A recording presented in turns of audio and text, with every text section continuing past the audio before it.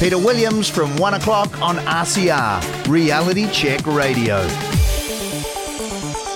A very good afternoon. This is Peter Williams back on Reality Check Radio after a good long break overseas. What did I do? Well, we started off by walking part of the El Camino, the St. James pilgrimage track in northern Spain. We walked from San Sebastian to Bilbao, just a mere 125 kilometres over 6 days. It was, shall we say, a challenging experience in very hot weather.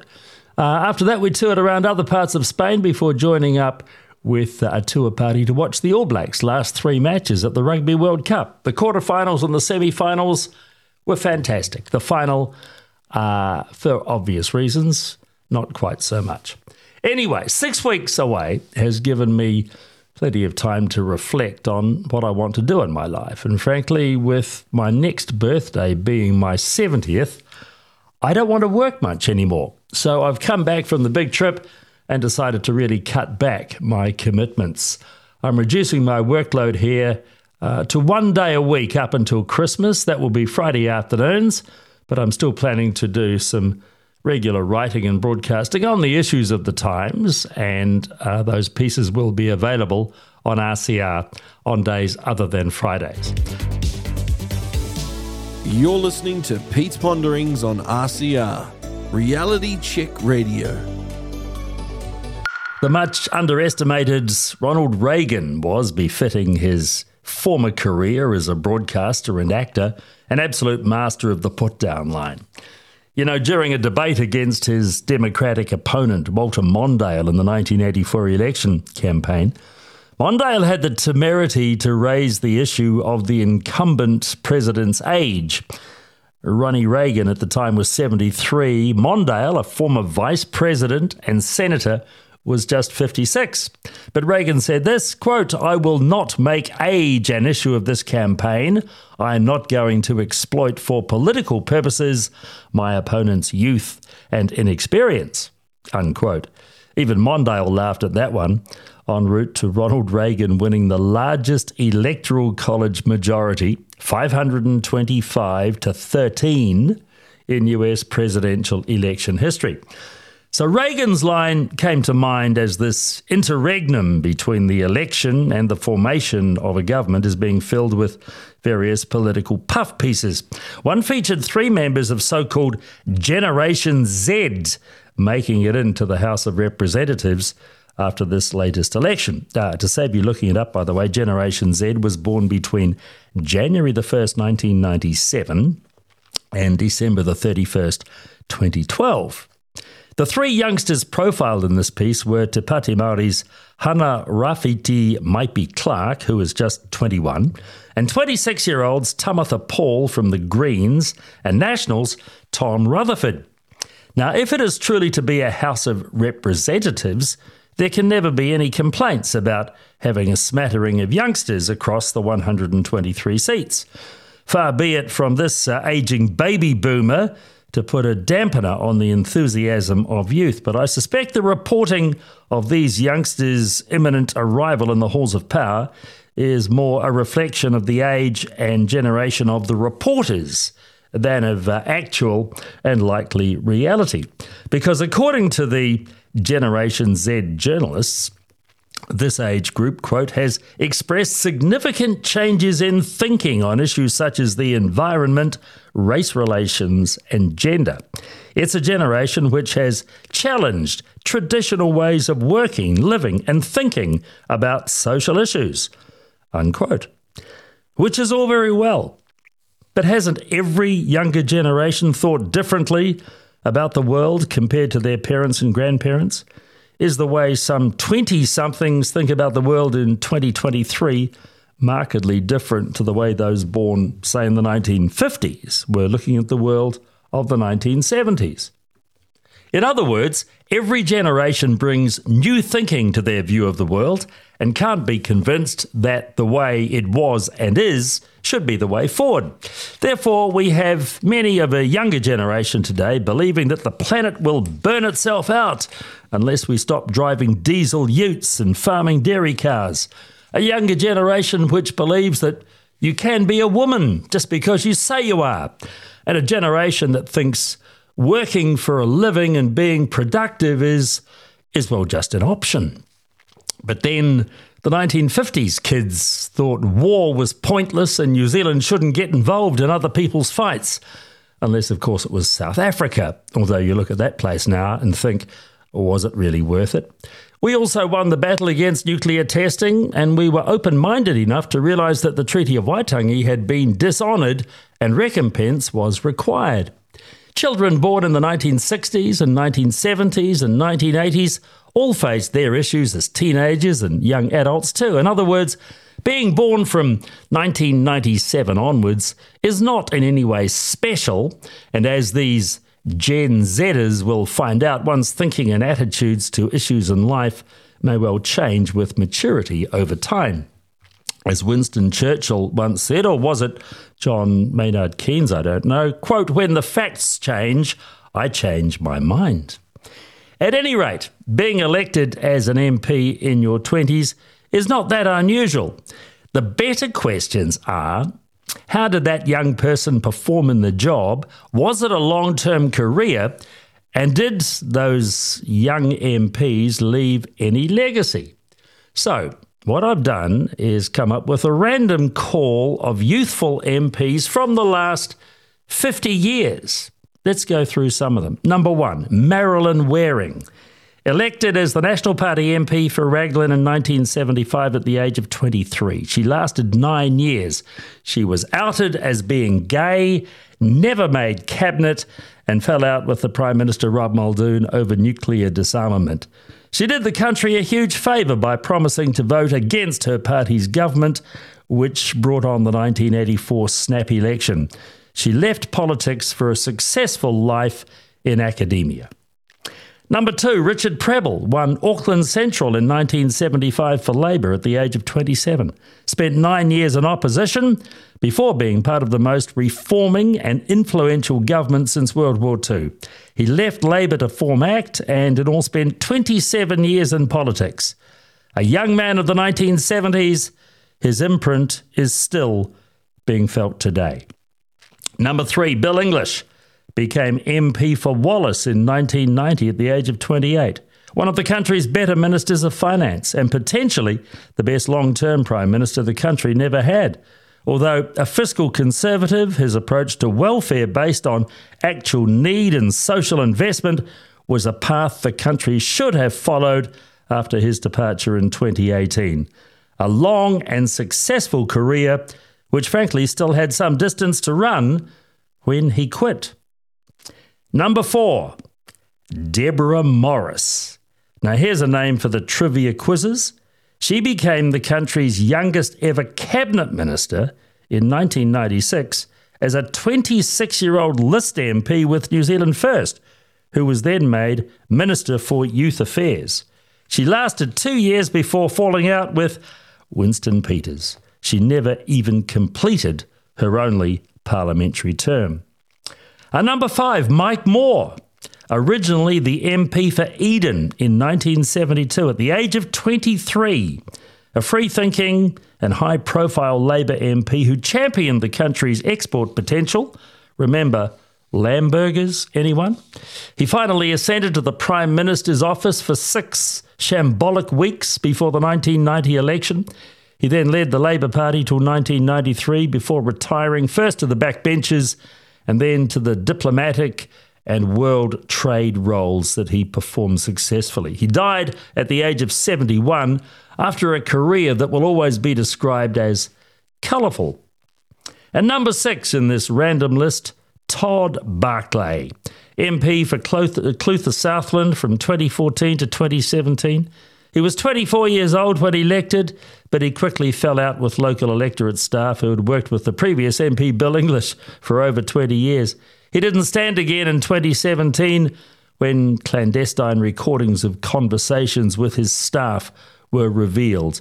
He is and was a political failure. Now, there are numerous others I could refer to as MPs making their debut in the House before the age of 30. Some names are well known: Phil Goff, Jacinda Ardern, Simeon Brown. Others like Darren Hughes left under a large question mark.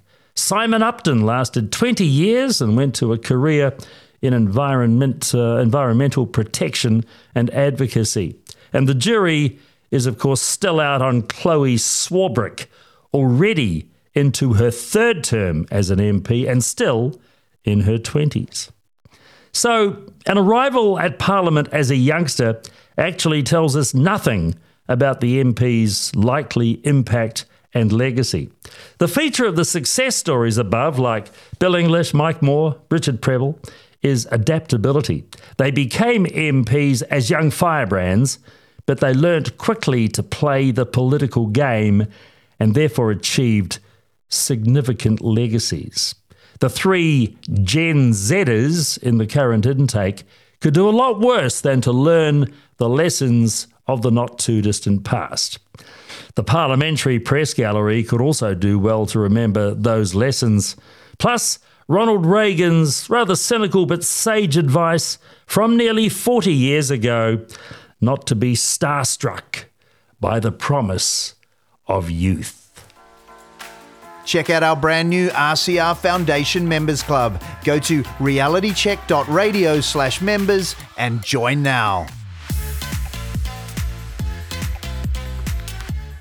Now, I want to talk about this. I think it's important. Judicial activism is showing no signs of slowing down, and frankly, it is a stain on our society.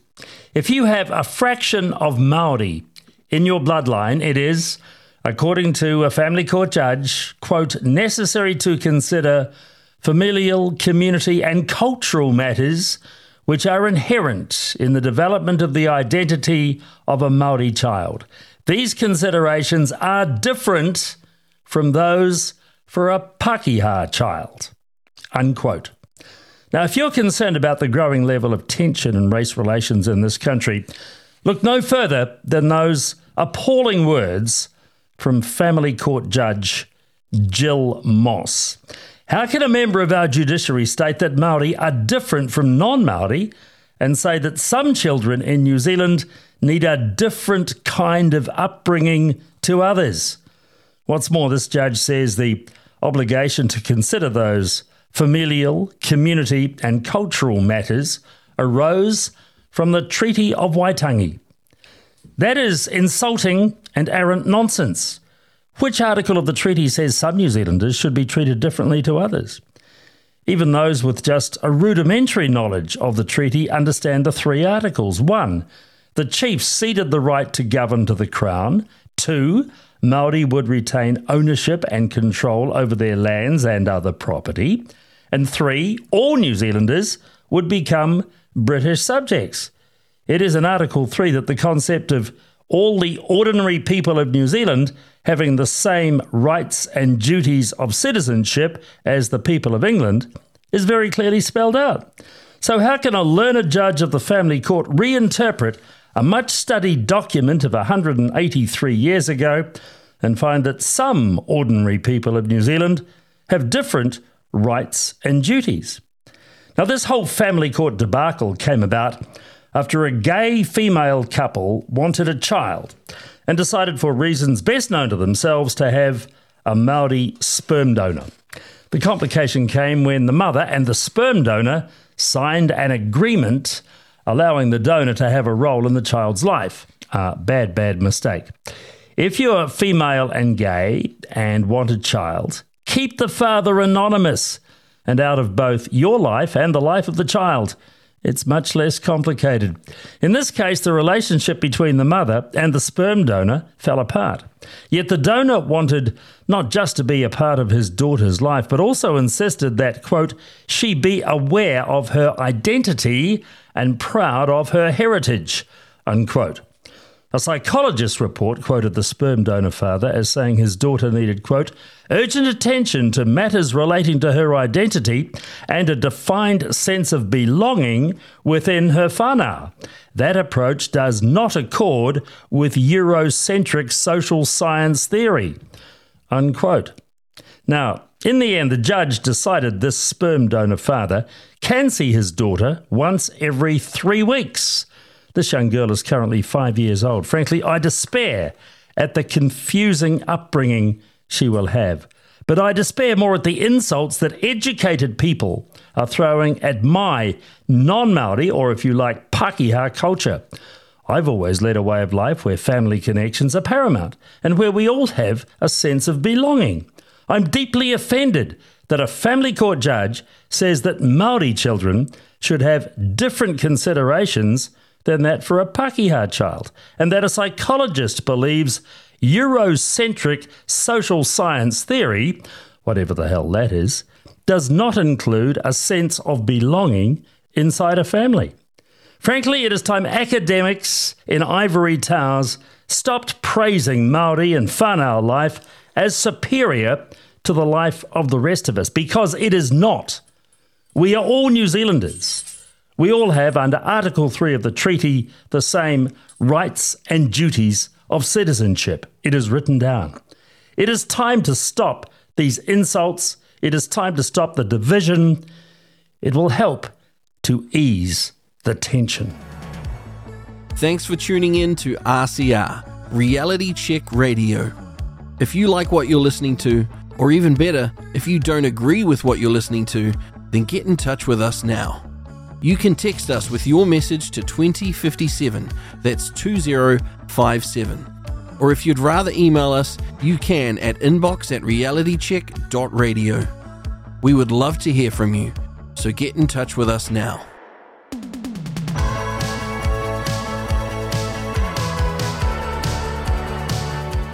I want to talk on this Friday afternoon about farming.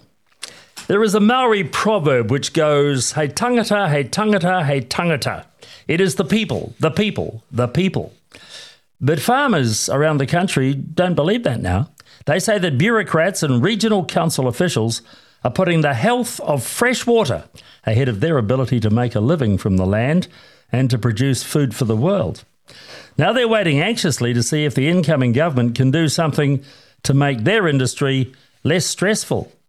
A combination of the national policy statement on freshwater management and the insistence from politicians and bureaucrats that methane emissions must be reduced has led to a plethora of regulations, the implementation of which are time-consuming and expensive for farmers. Now, the latest group to feel the heat are farmers in Northland. There, the regional council has released its draft freshwater plan change, which threatens, get this, 40% of the province's productive land. According to the latest Farmers Weekly, more than 250,000 hectares of land with more than a 25-degree slope will not be allowed to have grazing animals on it unless farmers get a consent to permit the activity. All dairy effluent discharges to land will also need a resource consent. Now, Northland generates about $1 billion worth of agricultural export income annually. Farmer groups suggest these proposals would reduce that by up to 30%. According to the council, these plans will improve freshwater quality and lower the amount of sediment flowing in the rivers out to the sea. But the most staggering thing about these proposals is that the Northland Regional Council has told farmers that freshwater quality comes before people. The same message has been given to Otago farmers in the Manuherikia Valley in central Otago. They face a dwindling supply of water as the regional council there looks to reduce the irrigation take in order to improve the flow of the river. But back to Northland. The threat to production and to farmers' incomes is real. The need to put in fences, riparian planting and reduce stock numbers is predicted to mean a profit reduction per farm of between 8 and 21% before tax. The Regional Council acknowledges that the threat to farm incomes is significant, but in keeping with putting the health of the water ahead of the well-being of the people who live in the region, council staff are suggesting farmers plant permanent forests and claim carbon credits with full offset at $35 a tonne. In other words, the Regional Council doesn't want farms and doesn't want farming communities. It just wants scruffy trees to sequester carbon. Northland has 2 farmer MPs, the new National Party man for the Northland electorate, Grant McCallum, along with ACT's Mark Cameron. I think it's likely their phone and email lines will be running hot with disgruntled local farmers wanting an end to this madness. Yes, clean water is important and we can't survive without it, but there must be a better way to improve the health of Northland's waterways than to put hard-working farmers out of business. Frankly, it is time the Northland Regional Council came into the real world, a world where people matter more than anything else, including fresh water. Want an easier way to listen to RCR? Well, you can now download the brand new Reality Check Radio app, both on iOS and Android. We've completed our beta testing, and the app is now live. You can visit the app stores direct or find out all you need to know at www.realitycheck.radio/app. That's at realitycheck.radio/app. Our test bunnies have been hard at play to ensure you have access to everything, from listening to our live broadcast, downloading some of our incredible interviews, and checking out the latest blogs, all from the very same app. So get listening and download the RCR app now.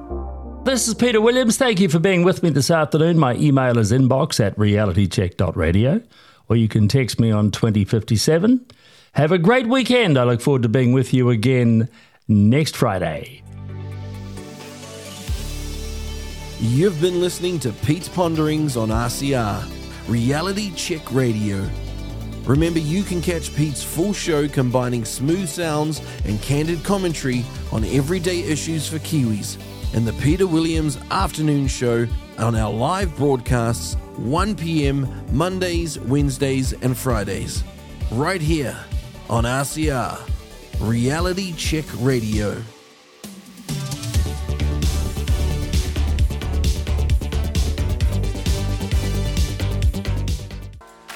Check out our brand new RCR Foundation Members Club. Go to realitycheck.radio/members and join now.